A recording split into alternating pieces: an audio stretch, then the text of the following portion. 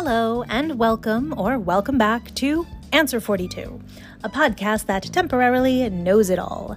In this, my 42nd year of being alive, I've decided to harness all of the innate wisdom that I must now possess, albeit temporarily, and take stock of everything that I now know. Today is day 354 of this project.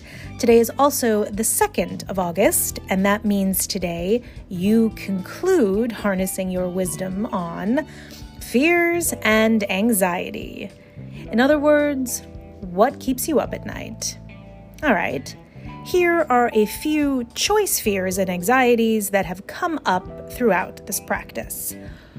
What keeps you up at night right now is that my anxieties have gotten me into an insurmountable amount of trouble. I am concerned that I am addicted to a way of living that I don't really like very much. What keeps you up at night is every terrible thought you have is somehow projected across your face for everyone to see. I am concerned that I am so used to second-guessing my feelings that I don't actually know what I want. What keeps you up at night is the thought that it isn't you. It's the fact that your work itself isn't good enough. I am concerned that my lack of focus is actually a permanent condition. What keeps you up at night is that everything you say is a cliche. All right, that's the end of the walk down memory lane in terms of fears and anxieties. Wasn't that super fun? But let's close this out with a little wisdom, shall we? It seems like there is a lot of brain power currently being informally dedicated to mitigating our collective tendency to overthink. And when you find yourself with a lot of fears and anxieties, so much so that you actually dedicate a whole day to examining them, you know that overthinking is definitely your thing, and so you find yourself paying attention to these mitigation attempts wherever they pop up. Essentially, these mitigation attempts boil down to how to not pay attention to your mind. Now, this is different from metacognition, which is thinking about how you think, but rather how to not get carried away with your mind when your mind is getting carried away.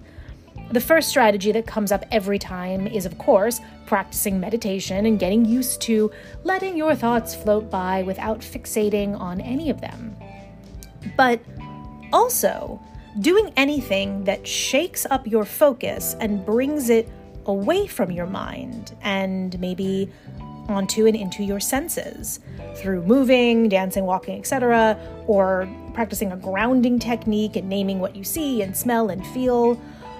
What's been interesting in reading about these mitigation techniques is that there is an acknowledgement that doing any sort of, body scan where you think through where you're holding tension in your body or any sort of self-check-in at all, these are common techniques when they talk about mitigating your tendency to overthink. Well, these techniques are actually really bad for you overthinking folks.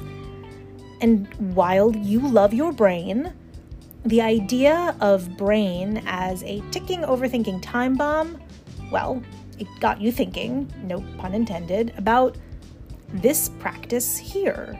You know, the one that you are currently doing, the one that you were reaching the end of. It is not difficult to frame this whole practice as one of intense overthinking, or at least one that regularly dances dangerously close to the edge of an overthinking cliff. Perhaps that 3-month break that you took from this practice had a lot to do with the overthinking aspect of it. Look at that, you burnt yourself out. Wow, crazy. So, the wisdom to carry forward here in terms of, ameliorating your frequent collaboration with fears and anxiety is perhaps focus on focusing your attention elsewhere. You know you enjoy a good think, and therefore you need to be vigilant against overthinking. You need an anti-overthinking practice.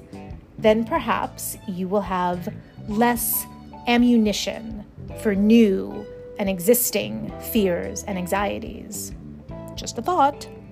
So, go outside, future me. Take a walk. Tomorrow is August 3rd, where you conclude harnessing your wisdom on childhood memory, specific. In other words, what do you remember? Thank you for witnessing my 42nd year. Bye now.